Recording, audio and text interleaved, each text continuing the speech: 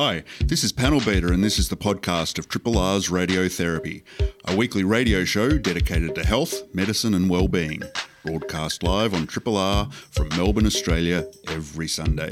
Hope you enjoy the podcast and feel free to get in touch with us via Radiotherapy's Facebook page. In the studio this morning, Dr. Mal's away, and we've got Dr. Moto who's panelling for us.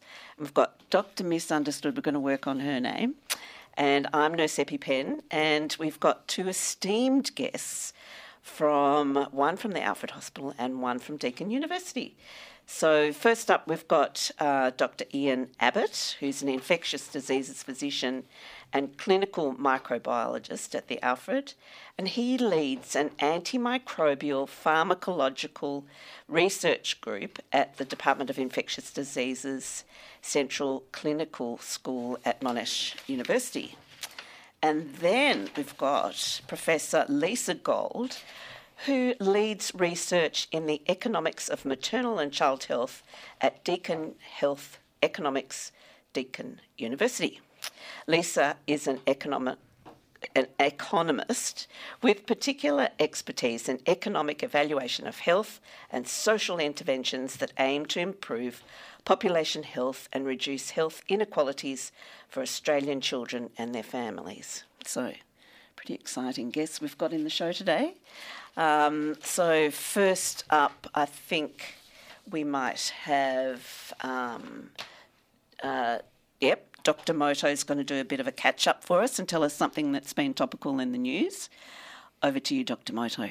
Thanks so much, Nurse EpiPen. It's a real delight to be on the show. I'm feeling I'm sort of crashing the show a little bit, but Dr. Mal did ask me to participate and join in, and it's a real delight to be trying the panel again, and I hope I make everything work. How are you this morning? Yes, very good, thank you. It's our last weekend before the end of daylight saving. Oh, I wish you hadn't reminded us of that.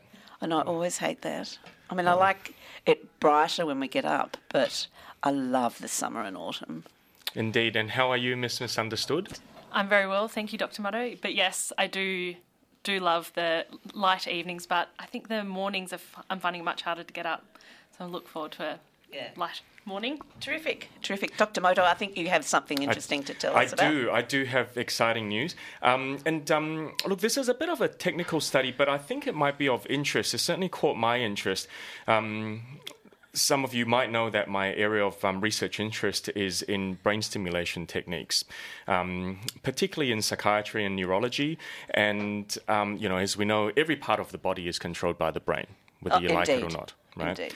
And I've just come back from the International Brain Stimulation Conference in Portugal last month. And there was a very, very interesting study that was published and presented by a team in Brazil. And it's not really using brain stimulation techniques to treat brain disorders. It was actually trying to treat adult respiratory distress syndrome, or ARDS. So this caught my interest. I've got the paper here in front of me. And what they did was, there is a technique that has been around for about 20 years called transcranial direct current stimulation, where you apply a very, very low amplitude electrical current to the surface of the brain. You don't really feel it a lot of the time. Some people might feel a little bit of tingling or a little bit of heat. But the idea is that you're applying this very, very low voltage across certain designated parts of the brain to affect the electrophysiology or the electrical signals that occur in the brain. And they applied this technique to the part of the brain that controls the diaphragm. It's the part of the motor cortex, or the part of the brain, but the part of the motor cortex that controls the diaphragm specifically. And they had 56 critically ill people with COVID-19, and they were randomized on a one-to-one fashion, so they were randomly allocated to either get this treatment or get a sham treatment. So the device was placed, people didn't know whether it was happening or not, and like I said, you can't really feel it. and everyone got intensive respiratory rehabilitation, regardless, as per treatment of care. And the people who had this technique applied to their heads did a lot better. They were breathing a lot better. The primary outcome they were looking at was ventilator-free days during the first 28 days. Like, I think about a third of the participants, got so unwell they had to be admitted to ICU. And about half of those people actually needed mechanical ventilation. They were really, really sick COVID patients. This study was done in 2020. And, before Delta and before some of the more recent waves of COVID that we think are, less virulent. But, these were really, really sick patients. And the people who effectively had a bit of an electrical boost to the part of their brain that controls their diaphragm, believe it or not, did better. So what do you think, I want to use the term biological plausibility here, what do you think it actually did to the diaphragm? It relaxed it? What's your hypothesis? Apart from it actually, what's in the paper? The putative mechanism, at least, is that it strengthened the connection between the part of your brain that's controlling your diaphragm. Right, so it's sort of giving it a little bit of a boost. Your body is trying to breathe, right? It's hypoxic, it's lacking oxygen, and it needs to suck in more oxygen. But part of the feature of being in respiratory distress is that despite your efforts, you can't get enough air in, or you can't expand the lungs enough, and a lot of that is related to needing to pull that diaphragm down enough so that your lungs can draw in air, there is also evidence that, in respiratory distress, people's lungs or, their rib cages and the musculature involved in drawing in air, it does actually get fatigued. And it's almost like a bit of a slippery slope. I'm sort of peering at Dr. Abbott out of the corner of my eye because I'm speaking beyond my depth here, right? He's the physician. I just tinker with stuff from the neck up. And you're in this state where, your lungs and the breathing, respiratory musculature is fatigued, and you're getting a bit of bit of doping, bit of injection, bit of boost to get that happening. Yeah, I mean, I do ICU rounds, and I'm always amazed by the intricacies of what either ICU doctors do or the whole body approach to various problems that they have. It's fascinating, yeah. Were how many patients were in the study? 56. So that's 20. So it's about 28 and 28, yeah. And do they think that that's something that they might incorporate in treatment in the future? Possibly. Watch this space. As they say, every great journey starts with one step, and this is one step. And, because this is my field, I tend to be a bit scrupulous when it comes to methodology with these things, and without wanting to bore our audience. But I had a look at their sham control and their study design, and it's pretty good. And they even built in just spare me another 10 seconds if you may, Nurse EpiPen. But, they even evaluated whether the investigators were able to guess the patient's randomization group. And it was not it was not statistically significant. They weren't able to guess who was in what. So the blinding, the sham randomization was actually really good. So it's fascinating. Sounds really interesting. Fascinating. The good old brain. Gotta love it. So, moving on, I think this is a new part of our show, which we love, and I think I'm going to have to bring in some buzzers. So we've brought in a segment where we're going to have a little quiz, and it was my turn last month, and Dr. Misunderstood is going to do the quiz for today, and I'll pass it over to her. Thanks, EpiPen, and I think this week we're inviting the guests to participate as well. Which gives them a bit of an advantage, although maybe I'll speak too soon, but I did 2 questions that were based on today's topics, and then the last question is based on a recent discovery in the medical field.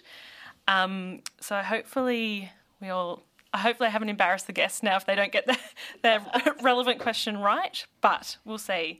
Maybe they might be generous and let the other panelists just have a go. Okay, so my first question is, and thank you very much to ChatGPT for the answer to this one, but how did Alexander Fleming discover penicillin? Hands up.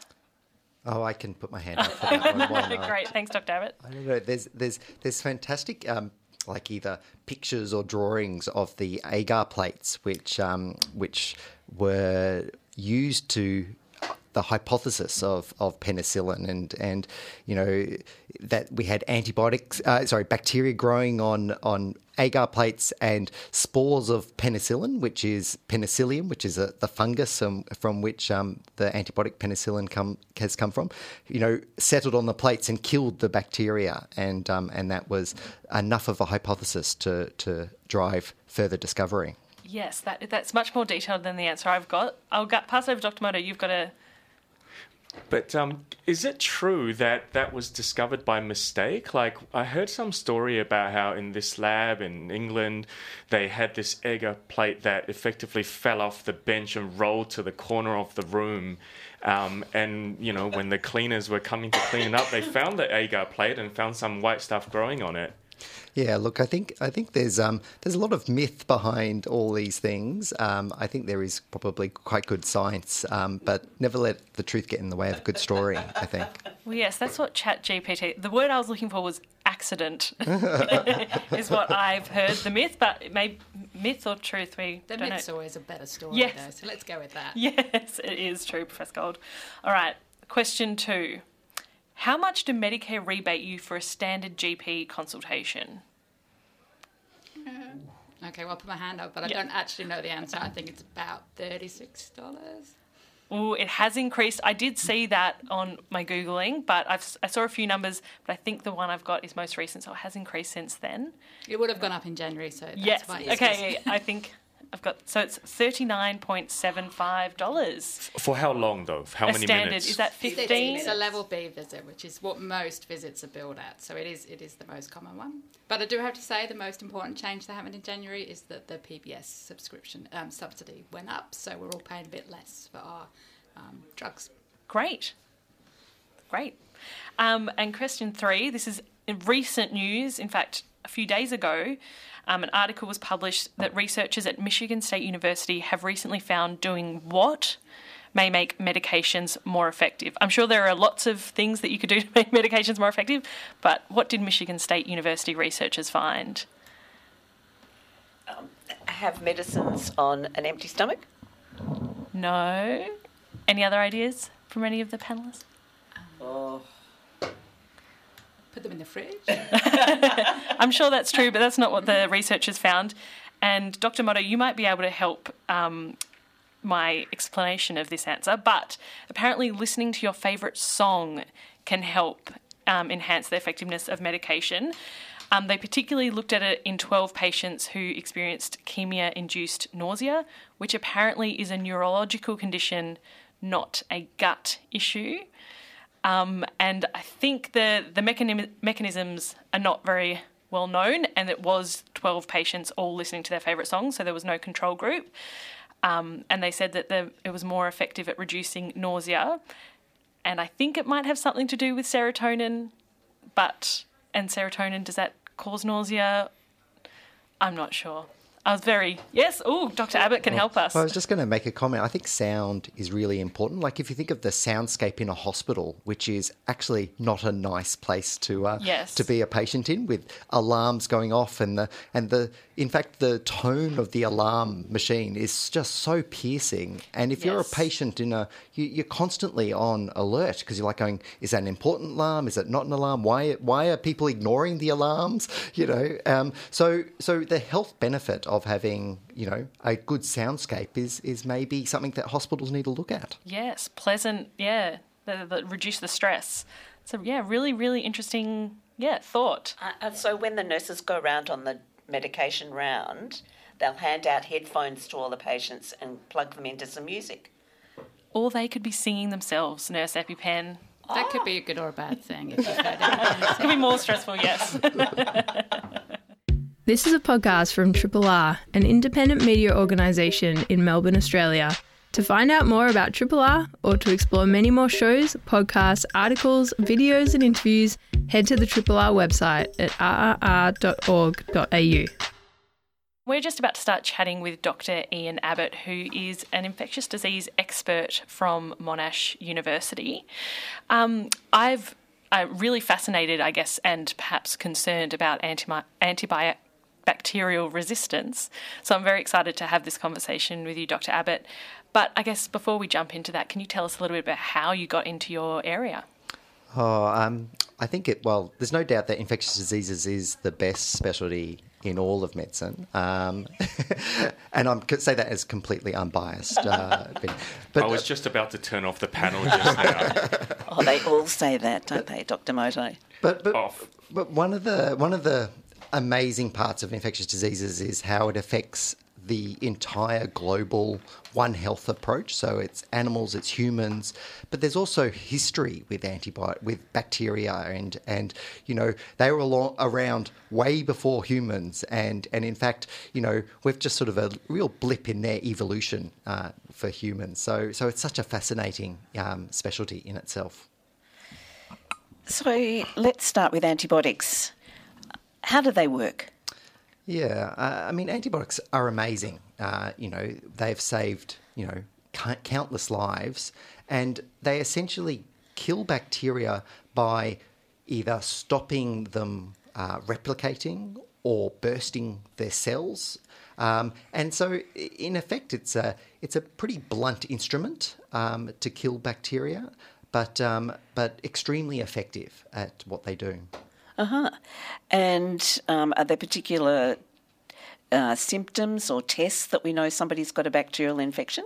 I think it's one of the difficulties, isn't it, when someone has a respiratory tract infection, differentiating between a viral infection and a bacterial infection. So viral infections don't need antibiotics, whereas a bacterial infection would, is one of the very difficulties that we have.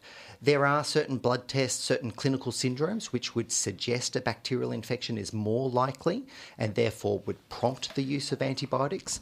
But really being judicious in our choice of when to use antibiotics is one of the key cornerstones of infectious diseases management. Yeah, there is an interesting difference, I guess, between the virus and the bacterial sorry, my gosh, my words have disappeared. Infection. And I do have a question once we start talking a little bit about resistance that I might touch on. But as a consumer of antibacterials in my past, I've always been curious about why is it so important, or how long is a course of antibiotics, and why is it so important to take it even after you're feeling fine? Oh, now this is a controversial question, and the dogma has always been to take the antibiotics, take it as prescribed, and complete the entire course. Now that has been the dogma for a very long time. We also don't really like people having secret supplies of antibiotics, which they squirrel away to pull out for another day, because that's not always helpful. There are two reasons there's the main reason to take the antibiotics as directed. So if they say take it on an empty stomach or take it 3 times a day or 4 times a day, is because antibiotics kill in different ways. And it's all about the exposure of the antibiotic. So absorption is really important to get appropriate blood levels of the antibiotic or levels of antibiotic at the site of infection.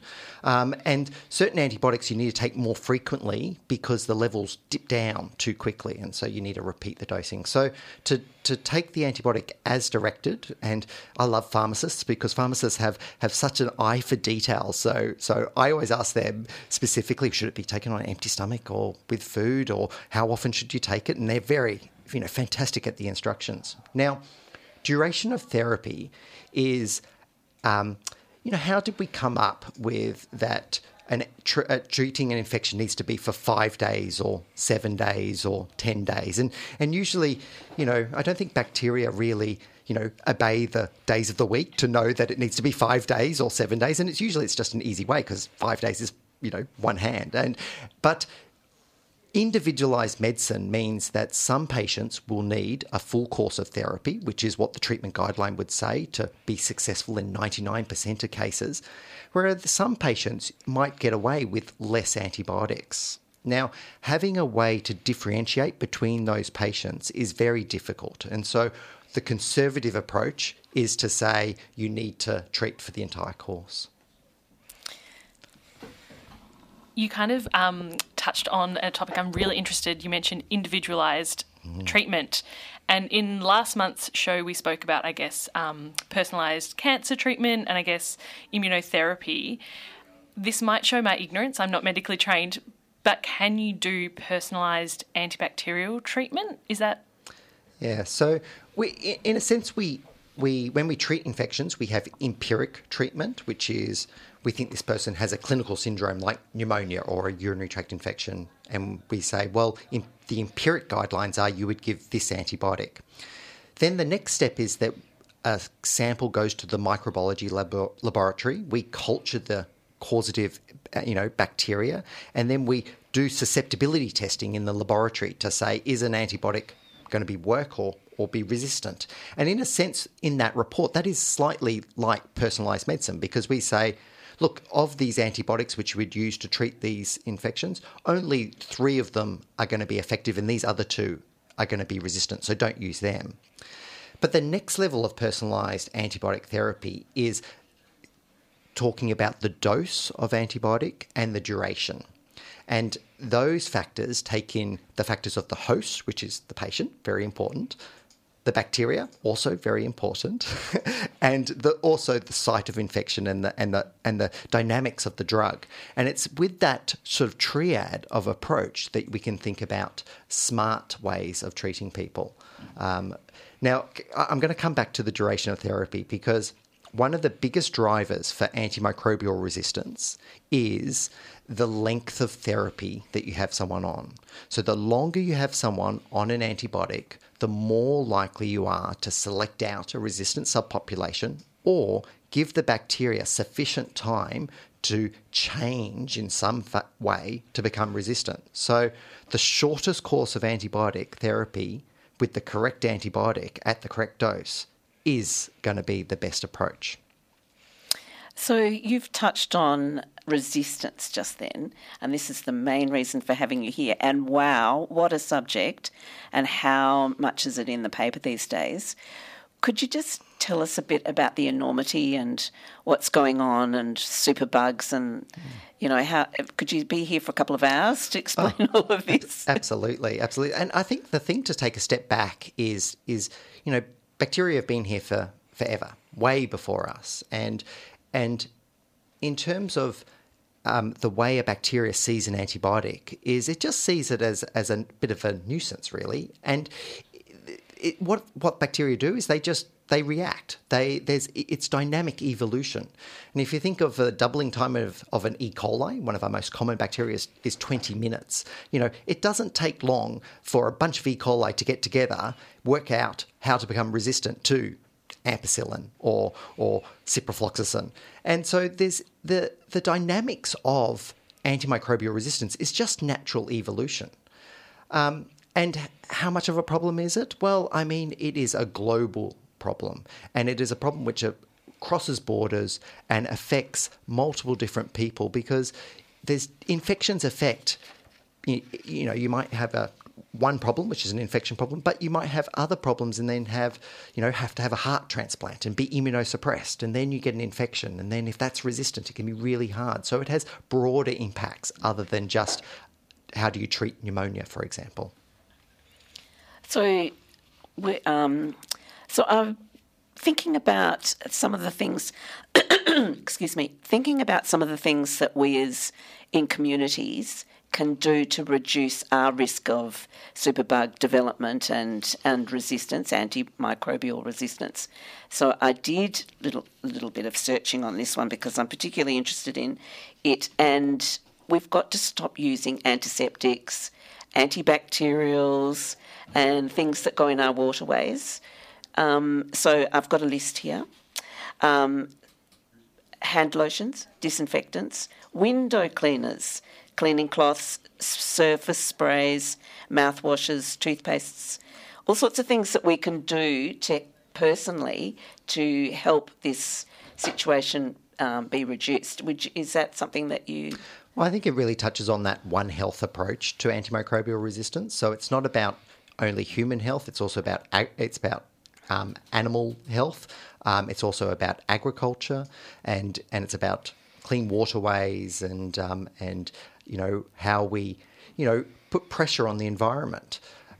It's fascinating to know that in countries where they use antifungals in the environment a lot more, the fungal infections which affect their haematology patients are much more likely to be resistant. So there's a direct correlation with what happens in the environment to what affects our most vulnerable patients. Also, patients not pressurising their GPs that they want antibiotics. I think that's something. I think we're getting there, and I think GPs are much more not likely to prescribe antibiotics. You have to be really unwell now to get an antibiotic. It's very interesting when you think of who prescribes antibiotics, because every single doctor prescribes an antibiotic. But when you think of if antibiotics were chemotherapy agents, but only oncologists and haematologists have the authority to prescribe those agents, whereas everyone could prescribe antibiotics. So perhaps the idea is that antibiotics are a critical resource and they should be used with care. And, specific thought needs to go into, the training and the qualification of who can and who can't prescribe antibiotics. Mm-hmm. Another thing that's close to my heart is vaccinations. So if we can get the community vaccinated against pneumococcal disease, which causes pneumonia and can get into your brain and your blood, meningococcal diseases, if we can, sort of get the community on board a bit more about these, I think with the National Immunisation Program, all kids get the free vaccinations. And would you like to comment on that? Oh, look, I mean, prevention, obviously, so much better than trying to use sometimes quite toxic antibiotics in lots of combinations. So if we can prevent the infection in the first place, then that would be, fantastic. I just wanted to recap. So, EpiPen, did you say using toothpaste and window cleaner and surface cleaners, is that good or bad for... I think you have to look at the packet. So if they've got the word antibacterial toothpaste, they're the ones that we don't need. So, go ahead. Sorry, so I was just wondering, during COVID-19 then, when everyone was using wipes and a lot of, antibacterial, that kind of cleaning products, have you noticed an impact in resistance? I have not seen that data to support that. Do you have any predictions? Look, I think, when we talk about the chlorhexidine in wipes, we know that, Staph aureus can develop chlorhexidine resistance. It's not something that we would routinely test in a diagnostic laboratory in a hospital. But, it's like anything, you use it and lose it. So anything that we that impacts on bacteria and our environment, we need to be thinking about it judiciously. Indeed. Dr. Moto's got a question. I just wanted to circle back to that discussion about prescribing practices. We all know that culture and economics drive a lot of how medicine is practiced and therefore how prescriptions done and how scripts are filled. And, truth be told, there are a lot of populations in the world who go to their doctors with an expectation of getting a script or being on something, right? And the doctors are compelled to do something, to give them something, give them some capsules or some tablets. And I would anticipate it is often, maybe not all the time, but often in these settings that antibiotic overprescription or unnecessary prescription is particularly problematic.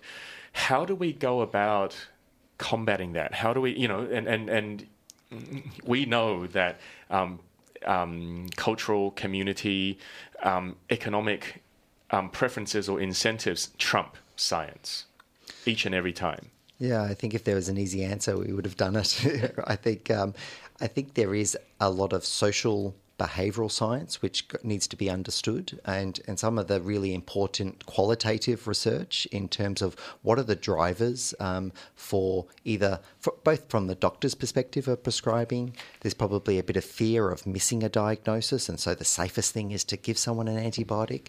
And also from a patient perspective, exactly like you were saying, they expect to leave the office with something, but it's a challenge. It really is.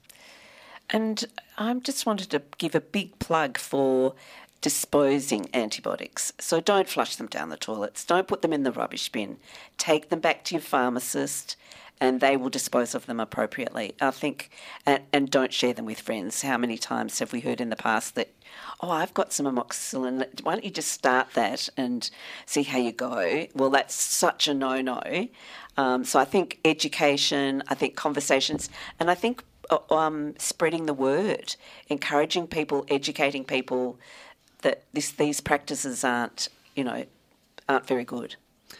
I'd also say that antibiotics aren't innocuous agents. The effect that they have on your microbiome, for example, even just a single dose of some antibiotics can basically kill all those good bacteria, and that can lead to other problems. And we're just sort of discovering more and more about the importance of all the bacteria that live inside us and how they actually promote health. And by disrupting that, it causes more problems than good. You've sort of just hinted on another thing about probiotics. What are your thoughts on probiotics? Yeah, I think probiotics is a challenge because it's hard to regulate exactly how much bacteria is in a capsule, how much is alive, how much does it survive the gastric acid, and also what bacteria do you need in an individual person? And we know that probably a single strain of a single bacteria is probably not what we need. It needs to be, what we describe as live biological products and with a mixture of fantastic bacteria. Indeed. I think, Dr. Abbott, we could talk to you for a lot longer, but in the interest of giving Professor Gold a turn at educating and informing us about health economics, we've got that. You've got it now. This is a podcast from Triple R, an independent media organisation in Melbourne, Australia. Triple R is listener-supported radio and receives no direct government funding. If you would like to financially support Triple R by donating or becoming a subscriber, hit up rrr.org.au to find out how. And now we're going to have Professor Lisa Gold blind us with some economic data and explanations. So over to you. Or Lisa, maybe you could start with however you got into economics in the first place. Yeah, sure. So I started off actually at school, at high school. So just kept going and went through uni and postgrad. And I think the definition of an academic is someone that goes to university and never leaves. So that's me. And you just get older and eventually you reach professor. So, economics in health, I just find economics applied to real areas is way more interesting than sitting in an ivory tower studying data sets. So I've been working in health since the late 90s, and just like resistance and what you were just talking about, it split into just working out what actually is the impact of these conditions on our healthcare system and the costs. And in the case of what we've just been talking about, the answer is a lot, and potentially a lot more, and scaringly a lot more. If everything becomes resistant to everything else, it's going to mean every trip to hospital takes longer and requires more intensive care, and that's not good for the hospital, and it's certainly not good for us as patients. So that's not good for the cost or the outcomes for us. But also the other side of economics is actually what Dr. Moto is talking about studying behaviour, both what are the pressures on behaviour for us as health professionals, and how can we deal with those chronic time shortages we have with patients, and all the pressures that go on there, but also what's the pressure on the consumer or the patient, and what gives them expectations, and how can we change some of those things. So the behavioural side of economics is just as interesting as looking at the costs and benefits, which is often what we're asked to do in health, is people want to know what's the cost benefit of doing this, and sometimes that helps and sometimes it doesn't. So a long time ago, you told me that you get consumers to tell you how much they'll pay for things. Would you like to comment about that? Yeah, so ideally, in terms of how we would really like to value things in healthcare, we very, very rarely get to do this, but how we would really like to value things is to ask individual people what they'd be willing to give up to get an outcome, because that context, that critical thing about trading is what economists see as the core of values for things. And it's why, even in the supermarket, if you study people's behaviour, there are some people that are willing to give up extra money to get a brand of something that actually arguably has no additional effect or benefit to the Audi version, let's say. So you can look at the behaviour of people shopping about who's willing to pay more for the same stuff. And if you talk to people, they really have values for brands, and they really do get genuine additional value from paying the extra for brand names. And it's just a fascinating concept, because that's how humans behave. And in many parts of the world, it explains why people pay a lot more for private healthcare, even though as doctors you may well be saying, well, the clinical outcomes are no different. And that's true, they are no different. But people still value private healthcare and value the additional things it gives you, which is everything apart from a better clinical outcome, and that's a valid reason people want to buy things. So you've asked people, what would you like to pay to see a GP? And what else? What other questions have you asked the community to get a flavour of what they'll? So my area is in maternal and child health. So my area of interest is largely around those issues that we know there are things we can do as a public health service and we can invest in, and they will actually help address some of that ingrained disadvantage we have in our society and everyone else's. So I think one of the roles we're trying to serve as a public health service is to try and reverse some of that, or at least address it. And we actually have quite a lot of interventions now we know work. We know they have consistently good outcomes for women in pregnancy and childbirth, but also for children in those preschool years. Because what we're trying to do is we're trying to get more and more of the children who live in disadvantage, we're trying to get them up to the level so that when they reach school, they're ready for school. I think that's the big target.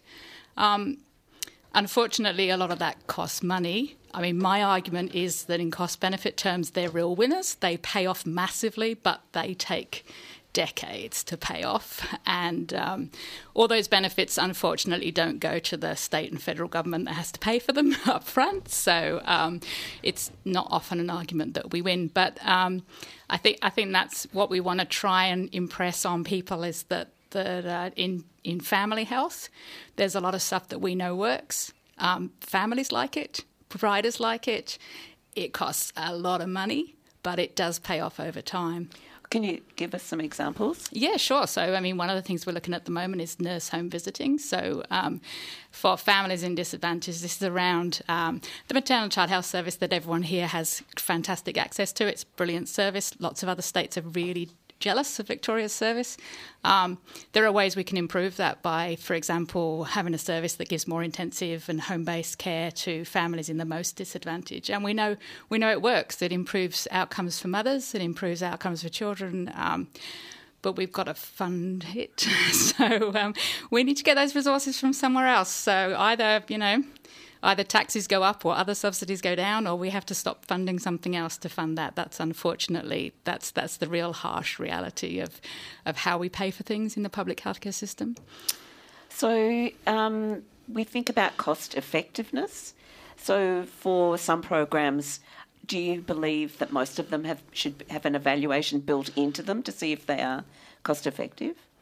I think a lot of what we do, we know works, and it's relatively cheap, and we don't need to go back and do that. So, but on the other hand, there's a lot of work that Adam Elsag at Melbourne and others have done that shows there's probably about 20 to 30% of what we're doing actually doesn't work, or we shouldn't be doing it. So we do need a lot more work on the disinvestment. But yeah, so look, there's a batch of stuff, let's say about 30% that could do with an evaluation that currently doesn't have it. It's such fascinating work, Lisa, and I particularly am passionate about, I guess, accessible healthcare, and a lot of that is publicly funded. I have two questions that are quite different. I guess my first one was you were talking about how it costs a lot upfront, but the payoffs are massive, but might take decades. My cynicism, or I guess, is it because, that governments don't look like they get attributed to these benefits that they've facilitated because, in 20, 30 years they won't be in the leadership positions? And my second question is, which is a little bit different topic, but similar to my question from the quiz, how do governments decide how much they will rebate you under Medicare? Yeah, so I think the first question, it's really easy to bash governments. None of us are politicians, and I think part of that is it's a really hard job. Yes, it is. Look, the benefits from a lot of the child investments, and I think the big thing I would love to see is if politicians stopped talking about it being a cost and started talking about being an investment in our families. A lot of the benefits of those investments actually go to the kids themselves when they're adults. Like so the things that hit are like they have better school completion rates, better chance of finding lifetime employment, all those sorts of outcomes that are obviously go to the family. But hey, we want that as a society, so that's good. In terms of setting subsidies, it's a really tricky one because, hey, look, all of us sitting around this table, arguably we don't need any subsidy at all, but subsidies are universal. It's part of having a health service is that we have universal benefits. That fantastic maternal child health service is one of those that I've made great use of, and it's all completely free. So it's arguably, there's a huge part of society that probably could pay the full cost of its healthcare, and we get it all for free. Sure, yeah. Subsidies is one of those things, they apply to everyone. Sure, there's a different rate for people with a healthcare card, but really that's quite a small part of the population. So how you set them, it's really hard. And all the discussion around GPs and the pressure on GPs as a business, because GPs are a small business, is around what those levels are and is that sustainable and do they have to charge? Because I guess what we're trying to do is we're trying to minimise the number of disadvantaged or at-risk people that are faced with an out-of-pocket fee. We don't really care whether people like us are faced with an out-of-pocket fee, that's up to us. But we really do care about the number of people that are faced with an out-of-pocket fee because we don't want them to stop going to their GP because they'd have to pay even $10 out of pocket. I think nurses are coming into their fore, so that's taking the burden off some of the GPs and the pharmacists and giving vaccines and prescribing some things. I think that's really going to help with the cost of people going to see GPs and getting first-line help. When you're a health economist, you always have these buzzwords, qualies and dallies. So could you just tell us about that and break it down into really nice, simple terms? Yeah, sure. So we are fascinated with getting an elusive single measure of outcome that captures everything. And it's actually right back to Dr. Moto's example. Like, that's a fascinating, innovative technique, brain stimulation. And I was listening going, yeah, but what does the patient think? What does it do to the patient's quality of life? What does it do to... So the qualia and the DALI, they're both these... they're sort of epidemiological measures. What they're trying to do is they're trying to capture a single outcome measure that includes all your impacts on your quality of life as well as the impacts on your length of life. Because when it comes down to it, those are the two outcomes we want in health. We want to improve the patient's survival and we want to improve their quality of life. And hopefully we don't want to operate on those in opposite directions. But we're trying to find single measures that do those. None of them are perfect. The difference is that the quality adjusted life year is based on individual people's responses to what the quality of life is, whereas the disability adjusted life year we use more at country levels and internationally because it's ultimately based on experts' view on what's the impact of a condition on quality of life. But they're all the same thing, really. They're all just trying to capture all the outcomes from something, not just, for example, not just what's the impact of brain stimulation on how your diaphragm moves, but also how does the patient feel? Does it change the patient's well-being or quality of life, and what's the final outcome on their ICU outcomes? So that involves further questionnaires, or how do you test that? A lot of questionnaires, I'm afraid, and anyone that's been in hospital and had to fill out questionnaires, I just apologise because that's us as data collectors just really trying to capture what a lot of we have very little data on what we do and how that impacts on people's well-being. And there's been a massive movement in hospitals to including patient-reported outcome measures, which is a good thing. We are slowly moving away from a measure of success based on what your nurse or doctor thinks has happened to a measure of success based on how you feel as an individual patient, because ultimately successful trip to hospital results in you feeling better, not necessarily your diaphragm moving better, if that's not the same thing. Gosh. So you just touched on a word that's used in a lot of research and registries. So patient-reported outcome measures. So those quality adjustments, that's ideally based on patient-reported, or, we're in public health, so person-reported outcome measures. And again, it's about trying to conceptualise well-being as something that's reported by the individual person, because back to individual medicine, everything is different for different individuals, and what a successful outcome is for one person, it could look completely different to a successful outcome for the next person. So if you're thinking about doing surveys or questionnaires, what would we like to get as a response rate? Well, so in some of my work with disadvantaged families or people at risk of violence, then if you end up with 50% of the sample after a year, you're doing well. It's some of the populations can be very hard to involve for really, really good reasons. If you're looking at the more traditional clinical environment, if you've got people on a ward, for example, then you could be safe with over 90% because, you're talking about a much more captive population. And electronic questionnaires? Perfect. Every survey should be on your phone these days, I think. So a lot of the work we are doing is about trying to look at short questionnaires and whether they can, I know misunderstood can come in on this from psychology, but do you have to ask somebody 4 pages of questions when you could just ask them 5 on a mobile phone and get more or less the same answer? And this is where statisticians are also absolutely essential, because we need to know all the sort of rubberiness around data and how much uncertainty can we live with. Mm-hmm.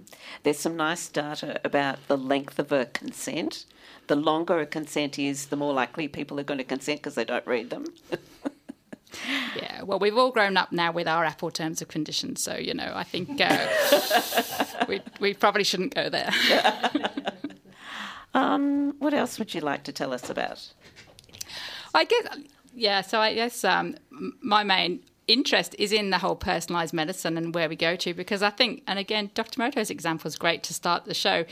If we think, anything's possible in the future in terms of how we do things, like at the moment, personalised medicine seems impossible because it will take weeks to send something off to the lab and it takes loads of money and all of that. But, if a GP had something on their computer, like a little linked lab set or something that they could test there and then, like how much different would care be for things like infections? Dr. Abbott, you've got a question? Well, I was just, obviously I'm interested in antimicrobial resistance and bacteria, and I need to get, money for research. So how do I convince someone of what the actual cost of antimicrobial resistance is in, treating infections and impact on patient care? Yeah, there's been some stuff internationally that just gives you some of those broader pictures, which are the big scary numbers around what it would mean worldwide. The difficulty always for an individual group of people trying to put in a grant application is to say what difference would their individual project make. And I think, let's say, there's a lot of uncertainty around that. But a lot of the time the work we're asked to do is to give people the big number, the big scary number, because as human beings, politically, that has an effect on how likely we are to consider a grant, even if the marginal change we can make to that big scary number is perhaps small, but the big scary number often at least gets people's attention. Yeah, and the other thing I find fascinating is the drug development costs of new antibiotics, and how are we meant to fund that if only a minority of people will end up using that antibiotic? Yeah, so R&D is is incredibly expensive in terms of what companies put in. And R&D, what does that So mean? the drug development costs that mainly private companies actually do around the world. But I don't know. I think it's been a good thing about the COVID experience has been the fact that we've all seen what can happen when people actually work together. And there's probably an awful lot of potential savings around people not duplicating stuff and working together. So it will be interesting going forward to see where that tension between private companies needing to protect their own ideas and the public good of maybe some areas exactly like resistance, where perhaps we could get the private companies to cooperate just like they did with COVID, obviously with a stackload of government money thrown in as well. But it's yet another thing where the potential of what can happen when all these amazing brains that work in private drug companies work together, it could take us to very interesting areas in the future. And I think what you've also touched on is how important it is to get a statistician, an epidemiologist, somebody in the forefront of when you're putting and having these great thoughts and developing hypotheses and studies. And, you can't go back and get them in to help analyse the data. This is such a collaborative, wonderful world in epi and health stats that you work together as a team and everybody learns something about it. And and every university has them. We have in our building, in health and social development, there's qualitative experts, there's epidemiologists, statisticians, economists all working together, and just upstairs there's a whole load of psychologists and social scientists around the corner. So it's actually really easy to get teams of people together. I think a lot of the time people prefer to work in their little discipline groups, but hopefully we're getting to a stage where we do work in multidisciplinary teams better because, as you say, everyone has different perspectives, everyone has different things to bring, and I think that's where we can go forward faster if we all work together a bit more. All work together a bit more, less competition. So it's just about time to wrap up the show. We've had a fabulous discussion about antimicrobial resistance and health economics, and Dr. Moto didn't really appreciate how interesting his paper was when he started. It's been fabulous to bring us all together, and thank you, Dr. Misunderstood. Thank you very much. Thank you, Dr. Moto, for doing the panel. And thank you, guests, and thank you, listeners. So this is available on a podcast. If you go to your favourite podcast site app or the 3RRR app, and away you go. Hi, this is Panel Beater. Thanks for listening to the podcast of Triple R's Radiotherapy, a weekly radio show dedicated to health, medicine and well-being, broadcast live on Triple R from Melbourne, Australia, every Sunday. Hope you enjoyed the podcast. Feel free to get in touch with us via Radiotherapy's Facebook page.